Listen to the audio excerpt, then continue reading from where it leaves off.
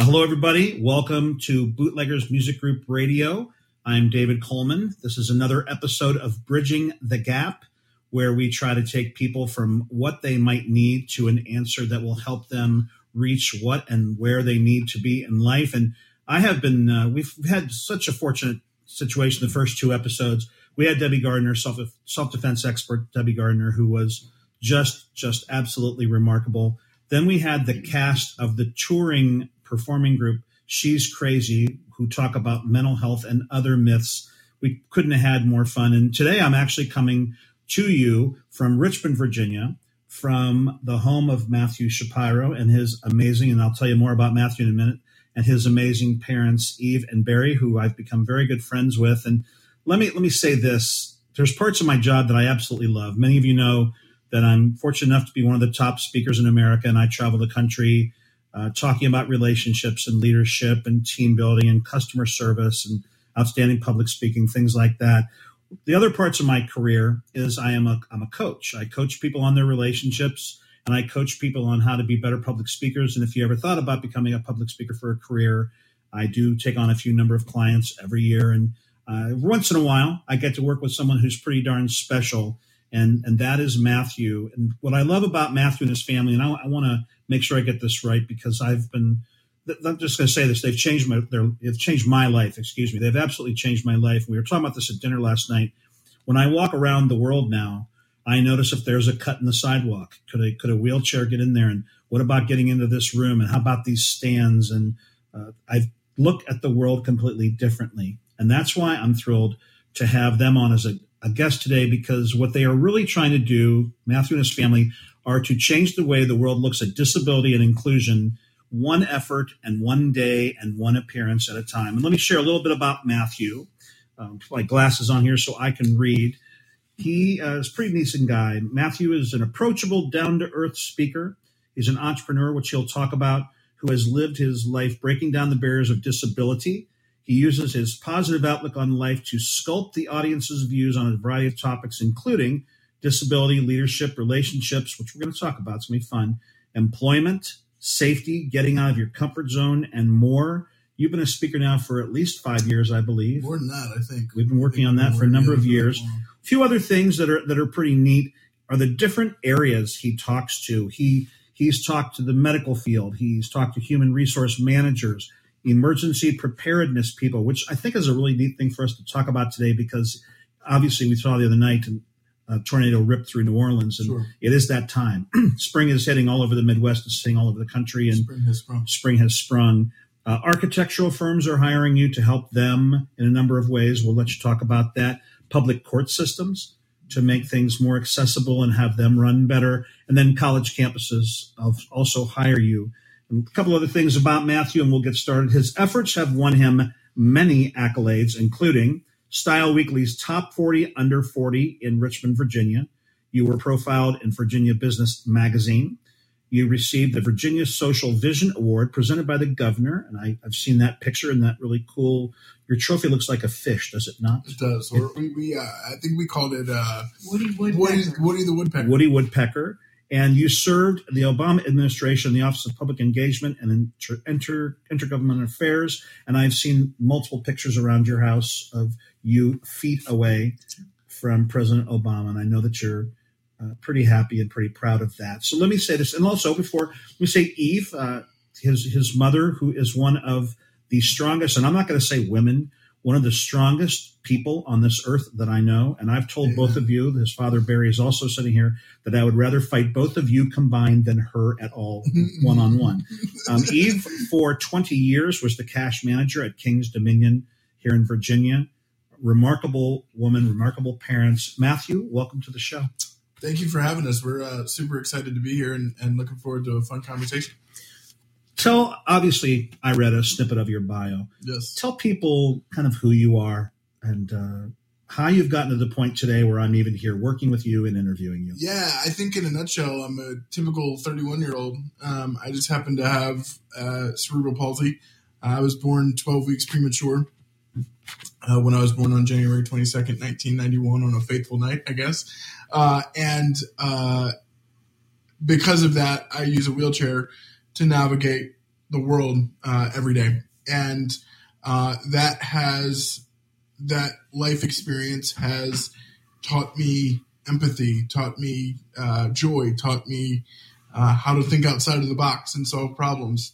And I definitely know for a fact I wouldn't be able to do that without my two parents here. I'm very fortunate to have a strong support system and have them say, anytime we want to do something, let's go do it. Let's figure it out. Let's make it work. And that has helped me in my career, in my personal life, and everything. So, it's me in a nutshell for sure. I will say this. You and I went on a rather long walk this morning. We've had a roll. That's right. You went on a roll. I went on a walk. I tried to keep up, and we've done that a couple of times since I've been here, and that's been wonderful. And one of the things we talked about today, and I even stopped. I made you stop, and I said, "Are you being serious with me?" Mm-hmm. You said to me, "I wouldn't change my situation, even if I could. I wouldn't change it. Yeah, I wouldn't change. I wouldn't become perfectly able. I wouldn't change. Yeah. I would." And I said, "Are you being serious?" And you said, "Yeah, no, I am being serious. I always make the joke. I think if I was able-bodied, I'd have been a hell of an athlete. But being in my situation, while yes, there are tons of days and tons of times where it is a pain in the butt, and there are many moments where you get annoyed with situations, or you have to think about how is something accessible, or can I get somewhere? Being a person with a disability and seeing the world through that lens, again, has taught me empathy, has taught me how to connect with people, has taught me how to be patient, has taught me how to view the world in a unique way. And I don't know if I would be me if I wasn't that, if that makes sense. And, I often reflect on that and sort of think about what would my life be like if.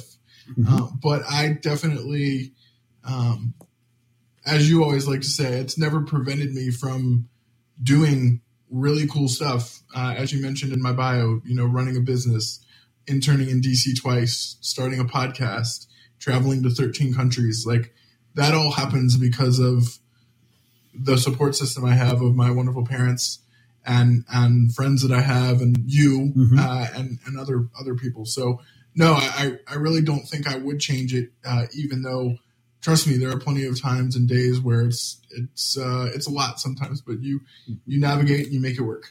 This being radio, I'd like for you, and Eve, I'd love for you to hop in here too if you want. This being radio, people can't see right now. They can't see that you're in a chair, and you actually call your company Six Wheels. Yes. Like Six Wheels Consulting. Yep. And the reason for that being? So there are 6 wheels on my chair. There are 2 in the front that no one ever sees, but we always count those, because if we didn't, it would mess up branding. So, but yeah, I'm an everyday power chair user. I use it to get from point A to point B. Mom, I don't know if you have any thoughts or anything. Well, you're 100% assist, which means you can't ever get in your chair by yourself. Right. You guys have used the language with me. You're 100% transfer. Yeah. What does that mean? So I need help to do everything, basically, to go to the bathroom, to get dressed in the morning, to get in and out of my chair, to get in and out of my shower chair. Somebody basically has to help me with all of my, they're called ADLs, activities of daily living. Activities of daily living. Yes. And so, yeah, I'm kind of always with someone. So when I travel, one of my parents is always with me, or a friend is always with me, or when I'm out and about in the community, somebody's typically always with me, just because I need help every day. But typically, once I'm in my chair and things are, kind of set up for me in a way that works, I can navigate the world. Okay, that doesn't mean that I don't need help and don't need somebody to hang around with. But let me ask this question. This morning, I got up and I came down. I was doing some work here at the table. Your amazing mother was making us breakfast, and your father was back helping you with your ADLs. I believe he'd be back there. You were out of control in a positive way. It was like a carnival was going on back there. You're laughing. You're having a ball. You're screaming, "David, are we ready for the day?" And understand what you just told the average listener out there. You said, "Look, I'm in a chair. I use it every day." You've never known a day outside of a chair, correct? I used to walk. I first got a manual chair, which is a chair that you push. And then in middle school, because you have to transfer classes and you have to, move around a lot more, we transitioned me to using a power chair. And so from that point forward, I've basically exclusively been a power chair user. Understood. Here's my point to both of you. This is you and your mother. Yeah. You're back there. You're getting dressed. You're ready for the day. I can tell you got some sleep. Good Lord, you got some sleep. And you were ready for the day. Yet you knew today that, and when we did our roll and our walk today, there's, it's not like you're just going to get up and go somewhere. There's a thought process. Right. You know there's some things ahead of you. There's hurdles that you have to go through every day. Yeah. Yet that was your attitude this morning. Your parents had that attitude. How and why? How'd you all get to this point? And the reason I'm asking this, there's people coming out of COVID who've had horrible times. They've lost their jobs, relationships. They obviously weren't allowed to see each other for great amounts of period of time. Yeah. There's some people out there struggling. It might not be with a disability, but they're struggling. And here you are. You have a disability. Your family's working through that and dealing with it every day. Yeah. And it was like a carnival in your room this morning. How and why? Mom, you want to take that? No, you can start. Okay. So don't get me wrong. Have bad days just like anyone else. And we've all had to deal with navigating COVID. I know over the last number of months specifically, it's been kind of an up and down time for me too, just navigating a bunch of stuff. But I've always sort of taken the attitude of I can complain about it and I can be woe is me about my disability, or I can have a positive attitude when I engage with people. I can have a positive attitude when I'm doing my work or my speaking or engaging with you on the phone or my friends. Like, you're not going to get anywhere if all you're doing is this sucks, that sucks, this is hard, that's hard. I have those moments. Don't get me wrong. I'm not I guess like a saint. And like you and I have been lucky to have each other through some of those times. Right. And don't think just because I'm a dating doctor and I do what I do, we all go through moments like that. You've been there for me as well. Right. And there are tons of times where I look at situations and I'm like, yeah, this sucks. But I can't live like that. I feel like I have a purpose, right? And I feel like I have a reason for why I'm here and a reason for trying to make the world a better place for people with disabilities and people who are different, period. I think we have a lot of work to do in terms of having the world sort of accept us, even though the ADA has been around for, 32, 33 years almost. We live in a world that is not set up for us. And so navigating that every day and navigating the stigmas and the struggles that society place on us is tough. I'm going to come back to that world not set up for us. Yeah. But I want to hit over to Eve here for a second before we get off this. Obviously, we heard him back there in his carnival morning, and you're looking at me going, boy, are you in for a day? And when I thought of you as the United States Army this morning, because by about 9 o'clock when we sat down for breakfast, I know for a fact you had made breakfast, this beautiful quiche. I saw you cleaning. There was a sweeper involved. The house looked immaculate. I know you had done a lot of things, and yet you start that day, too, incredibly positive. What's it been like to be the parent of a child, now a young adult, with a disability? Well, I didn't look on as any different than I did my other son. We always set out, we said from the very beginning that Mathew's life was going to be no different than Jason's, that they were going to both have equal opportunities, that they were both going to have the same goals set in life. Now, it was harder. When he was younger, we used to have lots of events over here because he couldn't get in somebody else's house. But he was never not part of a social. Neat. He was never not part of a social entity. He managed Jason's basketball team when he was younger in high school, which was the high school basketball team. He managed it for 4 years. He managed the football team for a year. He was very active in student government, stuff like that, which always meant, like, we always drove him back and forth to school, which always meant, longer hours for us during the day or whatever, or going back and forth. Mm-hmm. But it's just what you did. People always tell me, oh, you did so much, but I didn't do anything different than any other parent in my position. We've had this talk before. Your husband, yourself, and I, every once in a while, I'll say something like, I've raised 2 daughters. They're 31 and 28 right now, and one's in New York City, one's in Cincinnati. They're both doing really well. And I'll say something to you like, I can't imagine how much more difficult, or I'm not sure I would be able to do the same thing. And I think you've both looked at me over time and said, it's your child. You'd have found a way. Do you think that's true? Do you think that's what parents do all over America?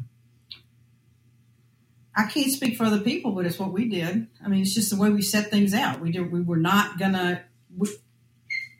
There are parents that will isolate their children. We just weren't going to do that. Mm-hmm. He had we wanted him to have every opportunity that Jason had. That's great. Mathew, you and I talked about this. We didn't necessarily talk about it on our walk, but we've talked about this before. And obviously COVID made people, we had to go into our social distancing. We had to go into our lockdowns. We had to keep away from other people. And I remember when we got to the heart of the COVID, it wasn't difficult. It wasn't easy on you either. It was difficult for you as a family. Yeah. But you said to me, for me and for many others with a disability, it's nothing new. Yep. You know, I know that able-bodied and all the people out there that are hating COVID or hating life, gosh, you can't go see each other. Yeah. What did you mean? You've been doing it for years. So, I mean, yeah, we, people with disabilities. So I'll phrase it this way. And I'll talk about both. There's been good and bad of COVID, right?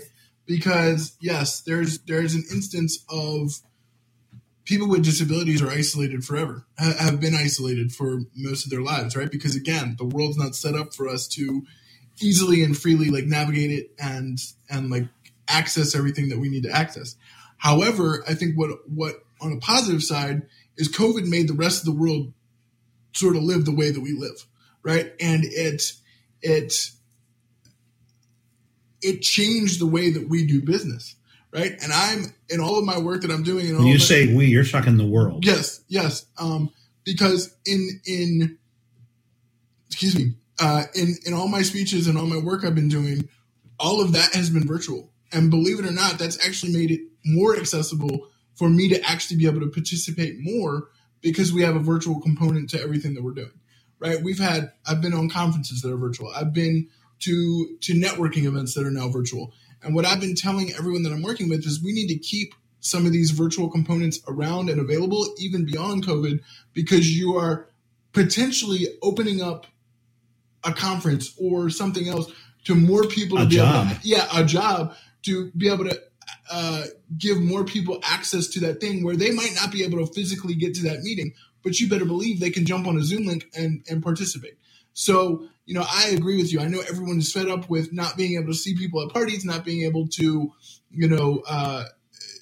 do what we were doing before COVID, but we have to keep some of these digital elements that we've all gotten used to now around when we are finally back to normal, whenever that is. We don't know if that's going to be a year from now, 5 years from now, whatever. Because the disability community, for the first time in a long time, actually feels seen and appreciated and heard. Isn't that interesting? And I know you're a really good guy. I've gotten to know you. You're like a semi-son to me, along with your parents here, and you're quite a family. Did at any point in time any of you ever catch yourselves going,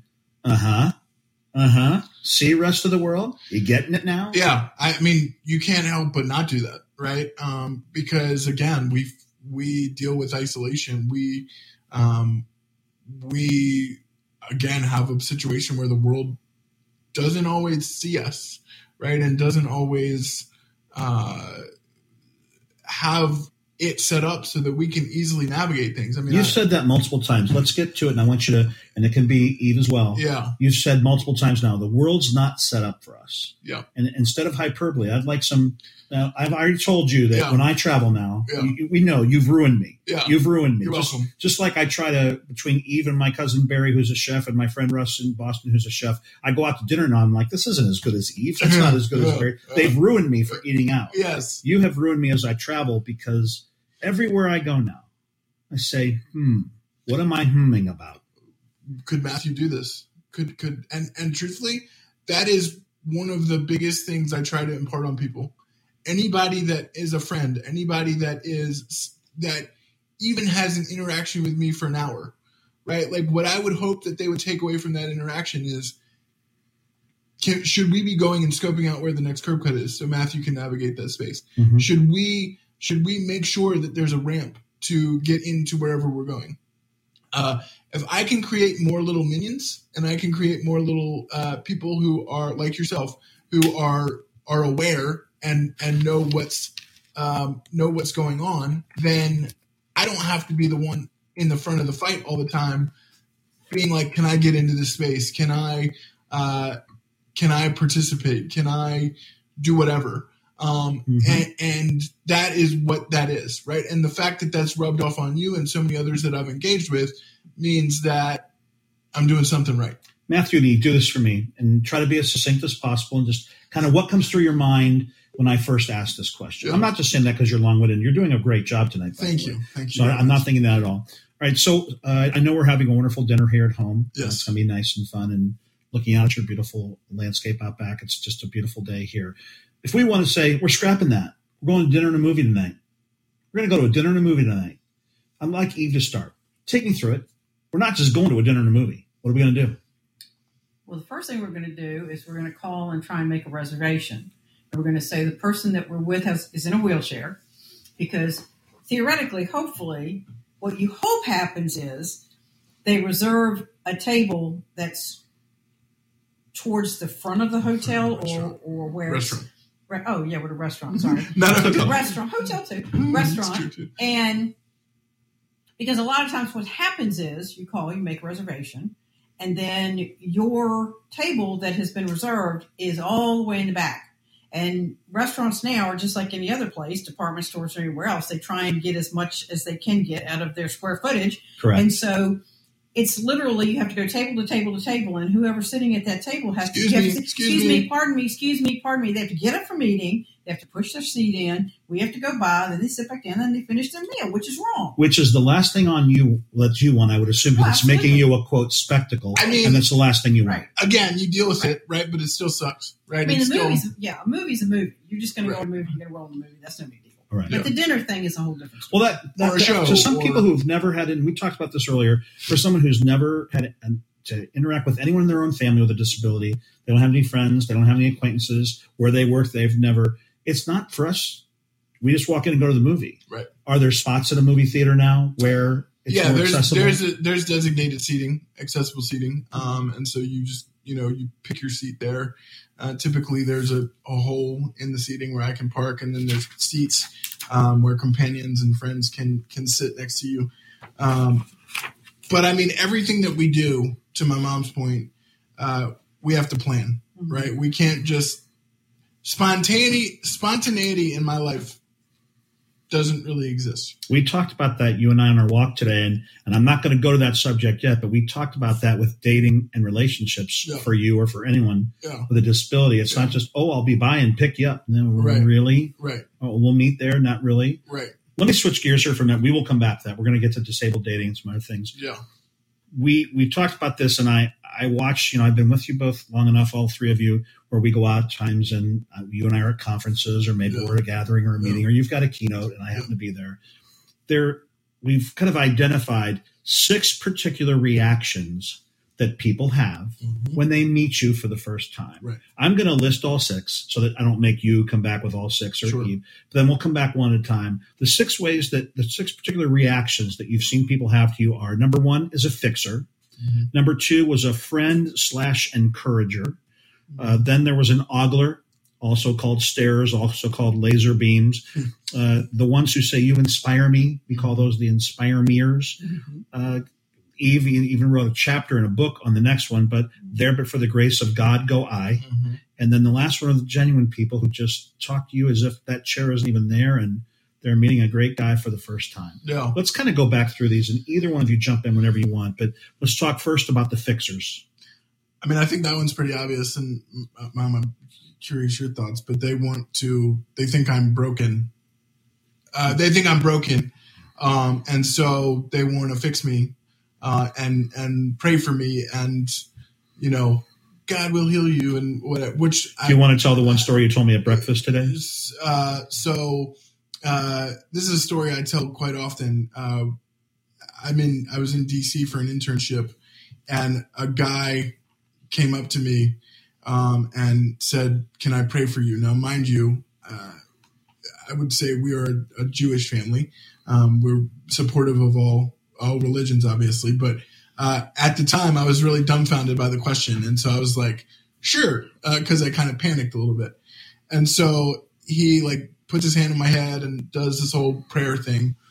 And I thought the interaction was over, and Dad was actually with me at this point, and Dad was horrified at this whole experience. And he then finishes and hands me his card and says, "Call me in a week when you're walking again." And so I literally lost it because that's hilarious. Now, was he being serious, or do you think this was Eve shaking her head violently? He was being very serious. Let me stop you there. Eve, fixers, what do you see from a parent looking in? I saw that a lot when he was in elementary school. And he was, for an elementary school kid, he understood what his disability was. He understood what his abilities were. And he would be very vocal when they would try and tell him what it was that he needed to do. And he would say, "I don't want that program on my computer. It inhibits me from being able to do this. I don't want that." And, the occupational therapist would look at him and go, yeah. And it would say on the computer. Whereas in the end, he didn't want it. He didn't use it. But they figured they knew more about how to fix him than he knew how to fix him. Mm-hmm. And what you're also saying to me, which I've never thought about, so we had this conversation the other day and then today, obviously they either don't know what you're dealing with, but they believe that what you have was fixable to begin with. Mm-hmm. And is that something you look at people and go, you're just clueless, or is ignorance just a bit of a bliss because they just don't know? I mean, I think, again, it kind of goes back to I don't need to be fixed. Right? I am who I am. Do I have moments again, do I wish I think I'd have been a hell of an athlete and could have dominated on You'd be one of the most intense athletes to ever. Yeah. If I could have put up the 3 minutes of the end of the Virginia St. Bonaventure game the other night, I believe it would go viral. And I believe that you would get a color analyst job from a network. And by the way, if someone out there is from a network and you're looking for a very unique person, with a disability who could show what people can do if given the chance. Mm-hmm. Pretty amazing. Yeah, no, I mean, I love sports. That was probably my first love before I got into the line of work I'm doing now and thought I wanted to be a sports writer. But yeah, I mean, I don't regret who I am, right? I don't get it. Let me stop you there. Let's move on. Yeah. Friends and encouragers. The second reaction you get that's common. I mean, it's kind of similar to the last one you mentioned. We'll talk about that one in a minute, but it's just people that want. Well, a fixer wanted to fix you. Yeah. A fixer thinks they can fix you. The fixer thinks there's something wrong. Right. Does a friend and encourager also believe the same thing? Kind of, maybe, but not. I would say not as intensely as a fixer would, right? But they still. I would sort of view them as yes, I'm your friend, but right, I'm not going to go out of my way to try to make it work and all those things. Yes, they're great people. I have a lot of great people like that I stay in contact with, but they're not the last set of people that we'll talk about. And we'll get into that in a minute. You know, what's funny is when you and I go on a walk or you and I are working together and we pass some people who don't know us and they'll look at us and they might give that awe look. Mm-hmm. I want to stop and go, he's as big a pain in the ass as anybody you know in your life. I guarantee it. And I'm probably a harder worker than anybody. Probably true. Yes, absolutely. I want to say he works circles around you. Yeah. All right. So we've gone from fixers to the friends and encouragers who are giving you kind of their best. Yeah. You're doing great. Yeah. That kind of thing. Number three, we'll give them a couple of names here. The oglers, the starers, the laser beamers. And I've actually noticed this when I've been out with you. People don't just stare, they'll cock their head. They'll kind of look and they'll cock. They're trying to get. They're trying to ascertain what they think might be going on. Yeah. And I've told you this before. I've had other speakers that I've worked with, a couple that were even on my speaking roster. They would get up and just like yourself would get a standing ovation, but people would not come into the booth because they didn't. They were either scared to or didn't know how to interact. Because they think it's contagious or they don't know what to say. So let's talk about the laser beamers, the oglers, the starers. So we've got a story that we always like to tell. We call it the grocery store story. And so when Mathew was young. Yeah, I was going to say, I think it's also different depending on age groups. But right. We'll talk about so that when Mathew was young and he was forced to go to the grocery store with me. I'm still forced to go to the grocery store. But not as much. So this is what I deal with every day, people. It was never cool for him to walk beside me. So he would walk in front of me going up and down an aisle. Or behind. You would watch kids come up to him, and kids are curious. They don't have a filter. They want to know what's going on, and they'd ask questions like, what's wrong with your legs, or what's that thing, and the parents would just, oh my God, that's politically not correct. Whereas in fact, it's a teaching moment. It's where Mathew can look at them and explain to them what it is. And he would do that. He'd say, well, it's really kind of cool. It's kind of like a transformer. It goes up and down. He'd show them it goes up and down. If the parents would allow it. My wheelchair, right. That is. If the parents would allow it. But most of the time, the parents will think it's politically incorrect for a small child to come up and want to talk to Mathew just about say hello. any of this. Or just ask. I mean, because they don't have a filter. They're curious. They're curious. And so what the parent does a lot of times is take the kid and go, oh, come on, no, let's go, blah, blah, blah, don't talk to him. And so that does two things. I read an article recently in the Washington Post, and it was from a woman who had a child with a disability. And I believe the title of it was "Allow Your Kid to Stare at Mine," and it was. That's a fabulous title. Well, and I don't remember if that's right, but it was pretty close to it. And her comment was, if you do that, you're teaching that difference is bad. If you take them away, if you take them away and don't say, let don't them stare, talk. don't stare, right, don't don't look stare. at them. You're teaching them that difference is bad. And then the other thing is, like what Mathew will say when he's talking to him, is that creates a stranger danger situation. That, the next time they see a person in a wheelchair, ooh, mom yelled at me the last time, I can't talk to that person. So if he's allowed to educate them, then if they have a kid in their classrooms that's in a wheelchair, or they see somebody on the street, they're not scared of them. They understand. They get it. And that's truthfully like why kids are my favorite group to talk to, because I don't get, yes, I get the what's wrong with your legs, but I get what's your favorite color. I get who's your favorite sports team. I get, do you have a girlfriend? They don't, at that point, I always say it this way, they're not jaded by society yet. That says great when the kid asked you in the elementary school. I don't remember. But I'm not jaded. They're not jaded yet, and so they just think I'm cool because I can go fast, or I have lights, or I can do donuts in my wheelchair. So kids have awe and wonderment, not ooh. Right. Yeah. Right. That's neat. Let me stop us right there. Again, this is on Bootleggers Music Group Radio, and we like to put some songs in the middle of our shows. And sure. I'm going to allow us to go into a song here. And when we come back out of that, we're going to talk about the You Inspire Me'ers, There But for the Grace of God Go I. And I know, Eve, you have a special place in your heart for that when you wrote a book chapter about it. And then the genuine people who you interact with. So once again, this is David Coleman on Bootleggers Music Group Radio. This is Bridging the Gap. And today I'm with Mathew Shapiro and Eve Shapiro here in Richmond, Virginia. We'll be back.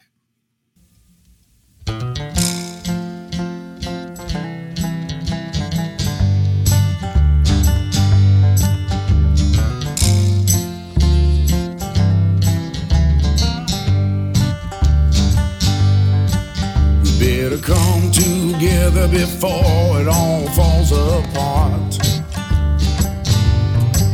But take a look at your history book that repeats about the start. Inch by inch has become mile by mile, bound by the chains of shame, shackled by the comfort of lifestyle. So damn easy to blame our fellow man.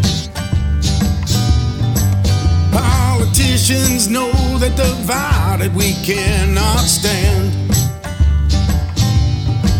So they keep us fighting while they do the little dirty deeds. Next thing you know, they redefine what freedom means. Yeah, it's the perfect storm and we're sitting in the eye. We better stand up for each other, cause freedom like justice should be blind. Set aside our petty differences and have a little heart to heart. We better come together soon or it falls apart.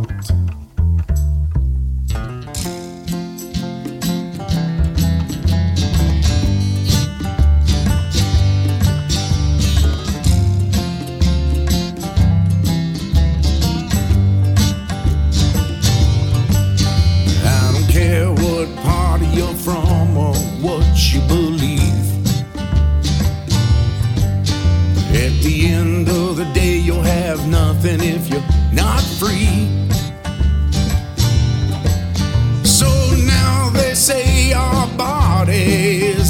choice.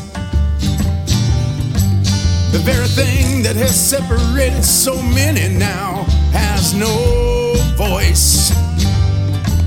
Yeah, it's the perfect storm, and we're sitting in the eye. We better stand up for each other, 'cause freedom, like justice, should be blind. Set aside our petty differences and have a little heart to heart. We better come together soon, or it falls apart. Yeah, it's the perfect storm, and we're sitting right in the eye. We better stand up for each other, 'cause freedom, like justice, should be blind. Set aside our petty differences and have a heart to heart. We better come together soon, or it falls apart. Think about it.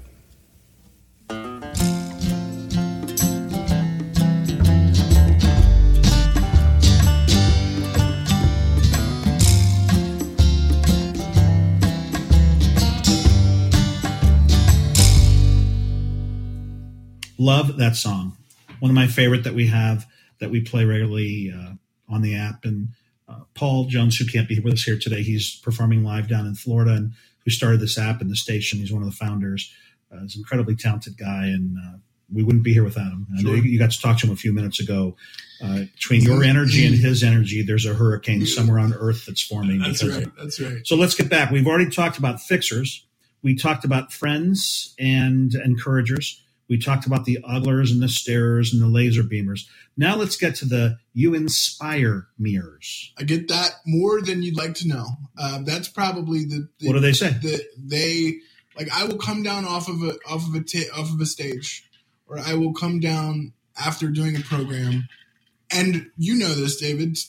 Specifically in my programs, I talk about, hey, look, I'm not up here to be an inspiration. I'm not up here to make non-disabled people feel better because I am overcoming my disability, or I am, an inspiration because you don't like being called inspiration. I don't. Why? One, there's this notion of disability of this idea of inspiration porn that people with disabilities do. I want to make sure people heard that correctly. Inspiration porn. Correct. Okay. What do you mean by that? So it's where you show people with disabilities doing normal things and thinking that it's like so inspirational that they run a race, or that they exercise, or that they put their pants on and they live their life. I am not, again, I'm just an average 31-year-old looking to make an impact in the world, looking to do the same things that everyone else is doing. I just happen to have to do it differently. And just because I get up every day and have to navigate those things in a certain way doesn't make me an inspirational figure. I am not. I've never viewed myself as an inspirational figure. I'm just a guy. Tell me if I'm wrong here, and you can answer this as well. You've never wanted to be inspirational. You've wanted to build awareness. Yes. And if you can change someone's perspective about people with disabilities, even one that day, you've lived a pretty great day. That's all I've ever wanted to do is to. You've changed one for sure. You guys know you've changed me. That's all I've ever wanted. That's all I've ever wanted to do. And if I can reach one person and they can then look at somebody with a disability differently and then try to approach them. Don't be afraid to approach them. Don't be afraid to, I always get the question of, how do I start a conversation with a person with a disability? You go up to them and you say, hi. We're not contagious. We're not going to bite. We're not going to. Never be shy to say hi. Yeah, you're not going to do any of that. And so if I can get one person after I've left a space to then have an experience that they can connect to, and that leads them to engage with other people with disabilities, then I've done my job. Let's move on to the next one. A few years back, you as a family, you attended an event that Lenny Dave, a friend of mine who's a speaker in South Florida, and he speaks to retirement communities all over the state of Florida. It does a program called, basically it's about the history of music and comedy in America. It's really amazing. We had an event called a Mastermind, and you attended that. And it ended up that the people that attended that ended up writing a book, of which we were all in it together. Mm-hmm. And I'm going to ask Eve to go first. Sure. Eve actually ended up writing a chapter in that book called There for the Grace of God Go I. First of all, we're talking about the reactions that he gets. Yep. And then how did it lead to a chapter in that book? Well, when he was young and back in the grocery store, he would love going to the grocery store. Right. He would go down the aisle in front of me. And so people wouldn't really know that we were together. And they'd walk by Mathew, and they always got the look. Always got the look. It was part pity, part relief, kind of a facial grimace, but not really. And you know what they're thinking. I mean, they're thinking. So part pity, poor boy. Poor Mathew. They know nothing about him. They don't know what he's capable of. It wasn't my child. Not me. And then, oh boy, how hard that must be. Right. So it's just that, but they don't know anything about Mathew. They just see somebody in a wheelchair, and that's their first go-to response. Where it shouldn't be. I mean, he's just as capable as anybody else, and the fact he has to use a wheelchair. When people read the book, your chapter is the one they always talk to me about. Give us in a nutshell what you talked about. When you say, somebody walked by and said, "There before the grace of God go I," they didn't know that Mathew, you've told me this before, has won every award, works his butt off, was a great student. Right. So what's basically when you have you're talking to other people and you're saying, get rid of that mentality. Why? Well, because it's not right. It's not right. The more that you keep that mentality, then you just continue to encourage the stigma around disability. You need to find out about that person. I mean, there are obviously various levels of disability. Anybody knows that. But everybody that has a disability is capable of doing something. And you just need to find out what it is. You need to find out what their passion is. So you don't just look at somebody and get there for the grace of God go out. Look. You don't look at somebody and discount them. Correct. Immediately. I can't tell you. Ever in life, but especially someone with a disability. Yeah, I mean, I can't tell you how many times people made an assumption that I couldn't do something. Or my favorite thing, I'm probably one of the best talkers in the world. I love to talk. This show is fairly evident of that. People oftentimes wish I would be quiet on occasions, I'm sure, because I talk so much. Last night at dinner, I asked your parents, I said, do we have to get back? Does he have to be picked up? And you said, no, he needs there was a certain time he needs when he's leaving somewhere. Oh, his chatty Cathy time. He needs his chatty Cathy time, where you make your tour around the room and say goodbye to everybody. Yeah, because I never knew you called it that. That's funny. But that's also me being friendly and wanting, I'm always trying to connect with people, right? That's, and people that are younger than me, people that look up to me, people that,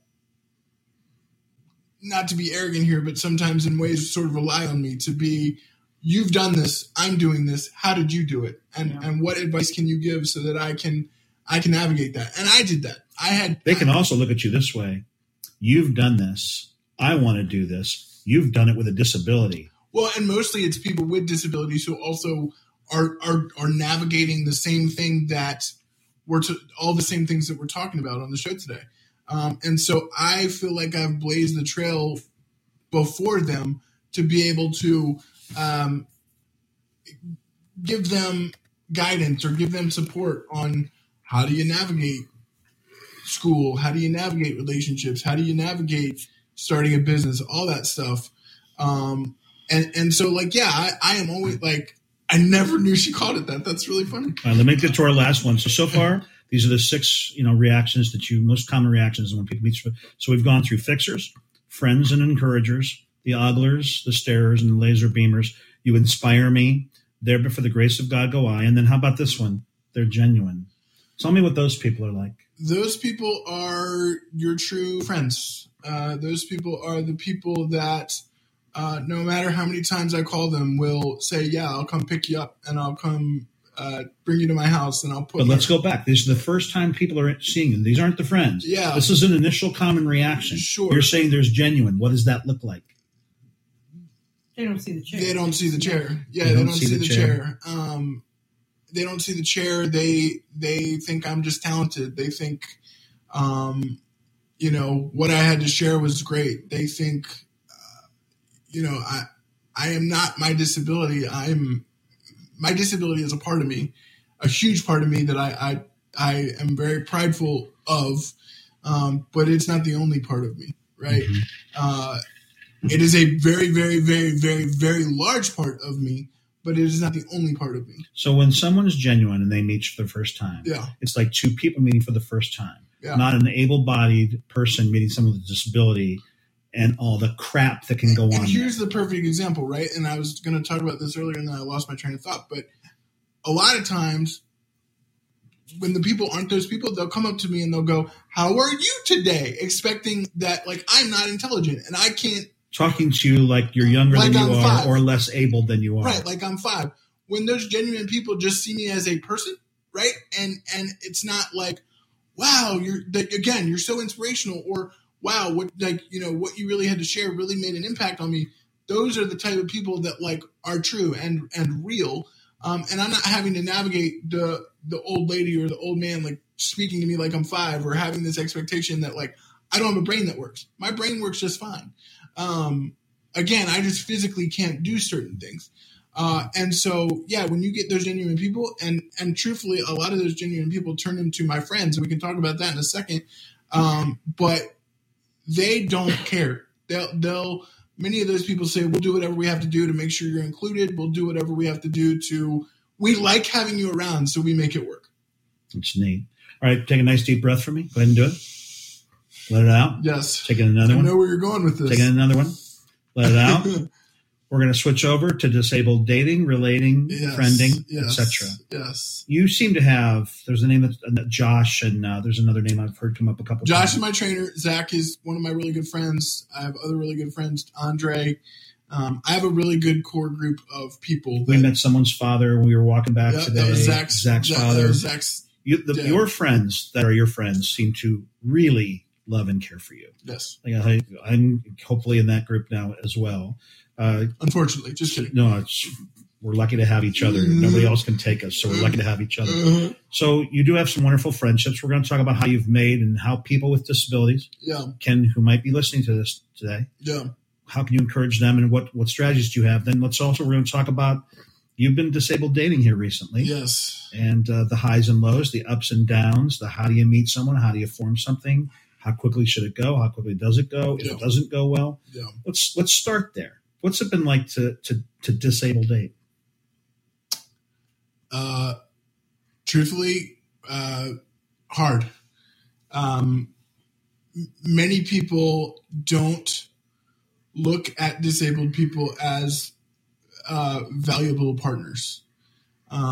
People with disabilities are very isolated. People with disabilities often go a long time without having relationships like that are connections. It is harder for people, not saying it's impossible. There's a lot of people who are really, really good in that space. It is harder for people with disabilities to get places to go and date. And so you're talking to somebody online, however you met them. Yeah. We're talking about, why don't we see each other tonight? Yeah. That's not just, I'm going to go see them tonight. That means one of these two people are getting you to see them. More than likely, honestly, it's going to be one of my friends that is going to take me to one of those things.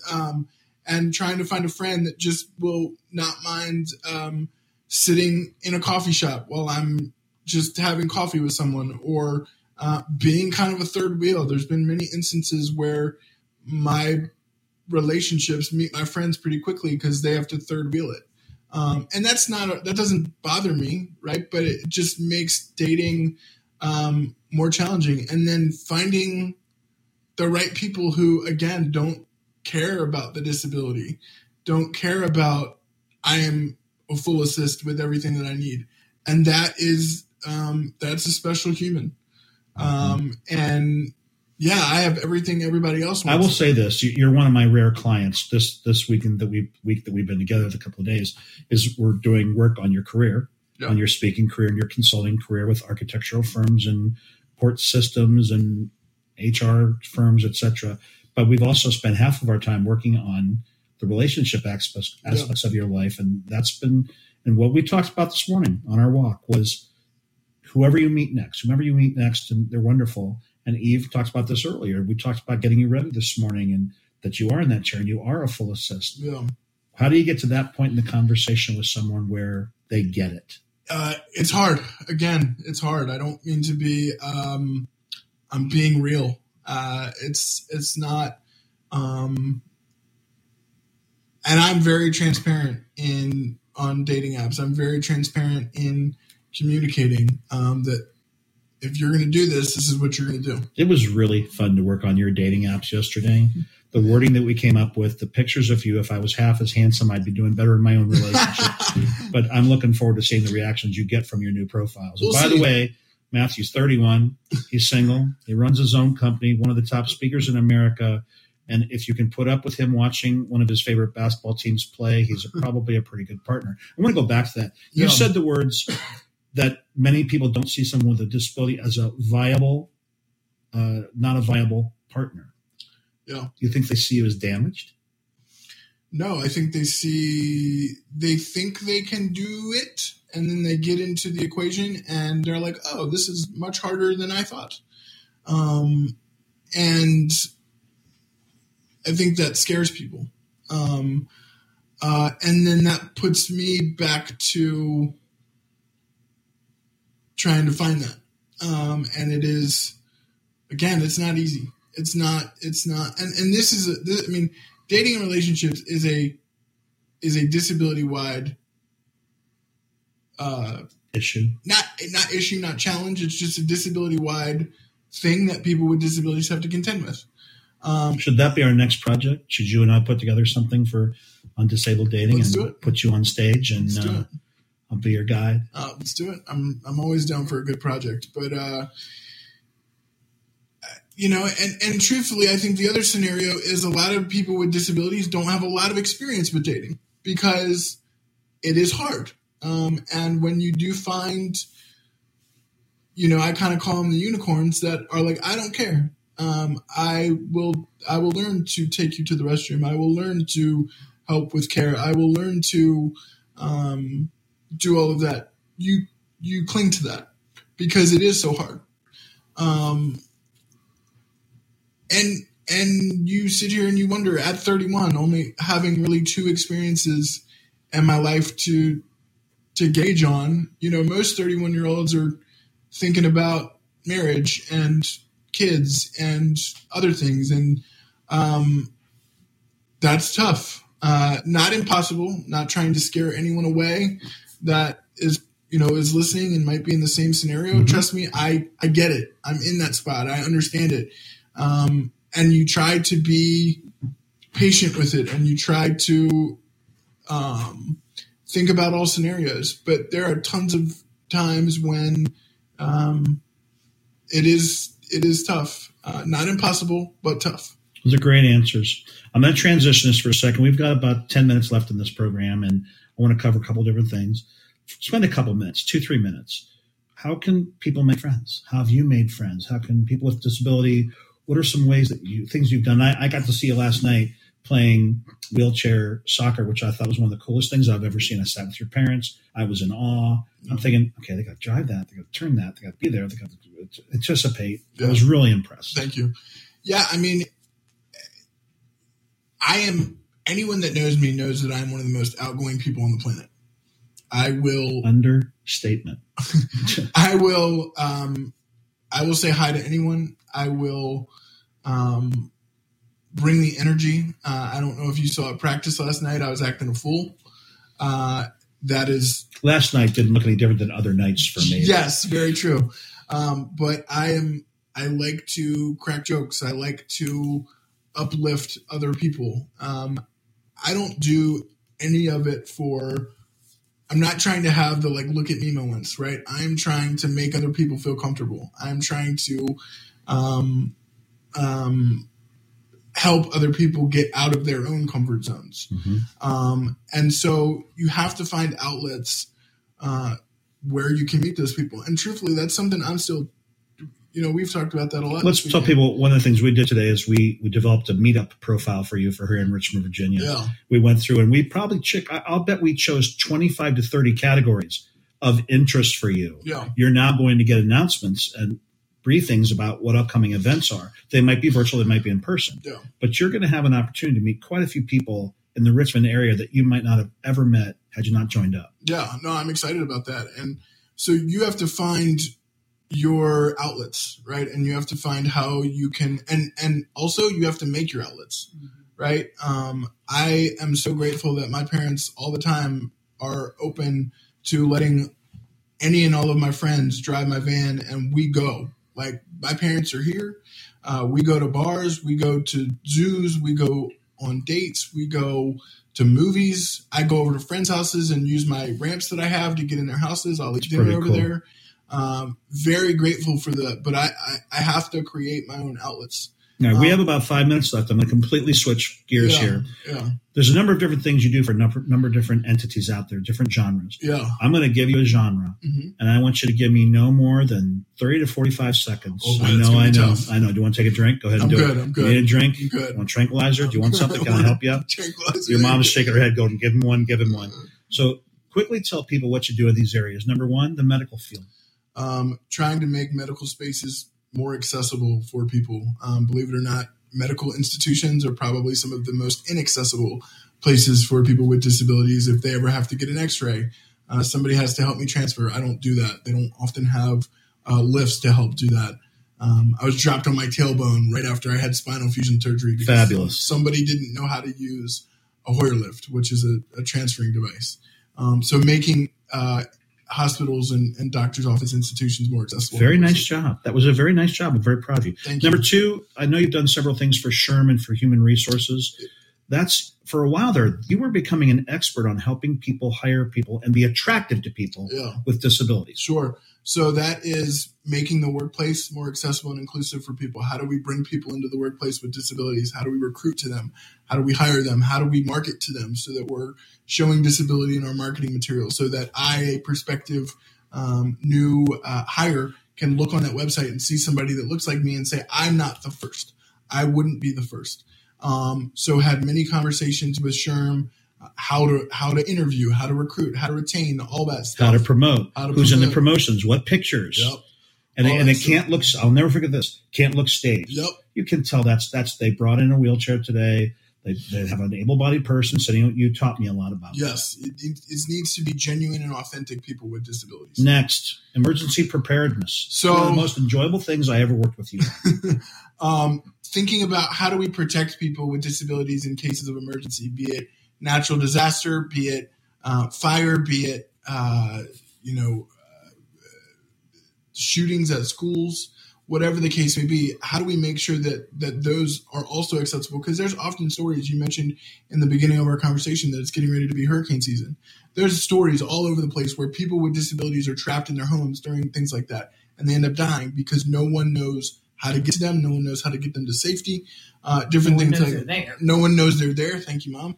And we have a lot of work to do in that space. Of all the work that we've done together, the three of us, I believe, when you spoke to that emergency preparedness conference for the elderly and for people with disabilities, the program that you put together for that, I was literally proud to be a part of that. And whoever hasn't seen that should see it. Next, how about architectural firms? So you've been hired by several. Yeah, making spaces accessible beyond being just ADA compliant. ADA compliance is the bare minimum of what we need in order to be accessible. How do we make spaces more accessible, more inclusive, so that everyone can engage in every aspect of everything that space has to offer? About our court systems. Same thing. How do we make court spaces accessible? How do we make judges aware of what disability really is like and how that might impact their decisions that they make from the bench? All that kind of stuff. The last group that I know that you speak to fairly regularly is how about college campuses? What's your main emphasis there? Again, getting them exposure to people like me, so that when they see somebody else, they're not that's not their first experience to draw from. Let me ask this: we've got just a couple minutes left before we're done, and I've really this time has flown because it was so much fun. I'd love to hear a success story or two. Eva, I'm going to start with you. Do you have a success story that you've seen him be involved with? The impact it had on someone, somebody said something to you, you saw an end result that was wonderful? Ooh, go to him first. I'll think about Mathew, do you have a favorite success story? This may be arrogant, but I kind of feel like I'm this success story. Right? Talk to me. That makes sense. I wouldn't be where I am today without everything that we've talked about, without the support, without the hard times, without the learning experiences that I've had. And I remember specifically when I told my dad I was going to start a business, he was like, "Are you sure? Shouldn't you just get a regular job?"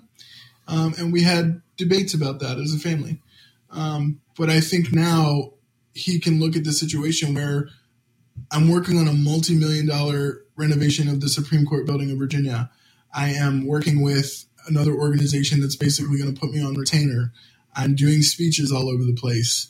I'm doing, hopefully, a radio show as well. You are rolling circles around people who are fully abled and not working half as hard. And so, yeah, I mean, I am grateful for what I've experienced. I'm grateful for what I've gotten to do, who I've gotten to meet, who I get to engage with. Eve? I just think his ability to get up in front of people and express what life is all about for him. That to me is, I think that changes people's views on things. Mm-hmm. You're a walking ambassador. Rolling. Very nice. Very nice. You trained me to do that, and I still did it. You're a rolling ambassador for disability awareness. It's really something, one of the strongest advocates I've ever seen, other than your mother, who's the strongest advocate I've ever seen. Yes, we've got a minute or so left. How can people reach if they want to? So all over social media, you can look up Six Wheels Consulting. It's the number six Wheels, WHEELS Consulting, LLC, on Instagram, Twitter, Facebook, YouTube. I have a podcast. Please go check that out. The Disability Consulting Podcast, where I have other conversations like this one. Would love to work with people. Would love to meet you if you're single and ready to mingle. I am his broker manager on that. So write me at thedatingdoctor@mac.com, the dating doctor, all spelled out, at mac.com, and I will vet the candidates to date Mathew. There you go. I'd love to connect with people and talk more about what I love to do. That's right. Let me say this. I've been blessed to be a part of your family here and your progression, I want to say, for at least 5 years. And to see we talked about this maybe the other day on our walk. The first time you called me and said, "I want you to coach me," I'm like, la, la, la, la. Do I really want to take this on? And you were having trouble finishing a sentence, and there were about 400 likes in that sentence. To where you are now, where you are, this is where we talked about where your career is. You're not necessarily marketing yourself to others. People are coming to you. Yes. Architecture firms are coming to you. Mm-hmm. Lobbyist groups are coming to you and saying, we have something important to us, and will you lobby for us? Mm-hmm. It's amazing. Most people are out there trying to dig up what's happening. You have people coming to you, and in no small manner, we've got 10 seconds left. It's because of the hard work that you've put in there and your family's gracious support and love. And I just want to thank you for being a guest here on Absolutely. Bridging the Gap on Bootleggers Music Group Radio. You've been listening to Bridging the Gap with David Coleman. Remember, you can always pull up the past talks by going in the app and clicking on past talks. You can see all the Bridging the Gap episodes, all the Tasting Room episodes, anytime, 24 hours a day, 7 days a week on Bootleggers Music Group Radio and in the app. Thanks for listening.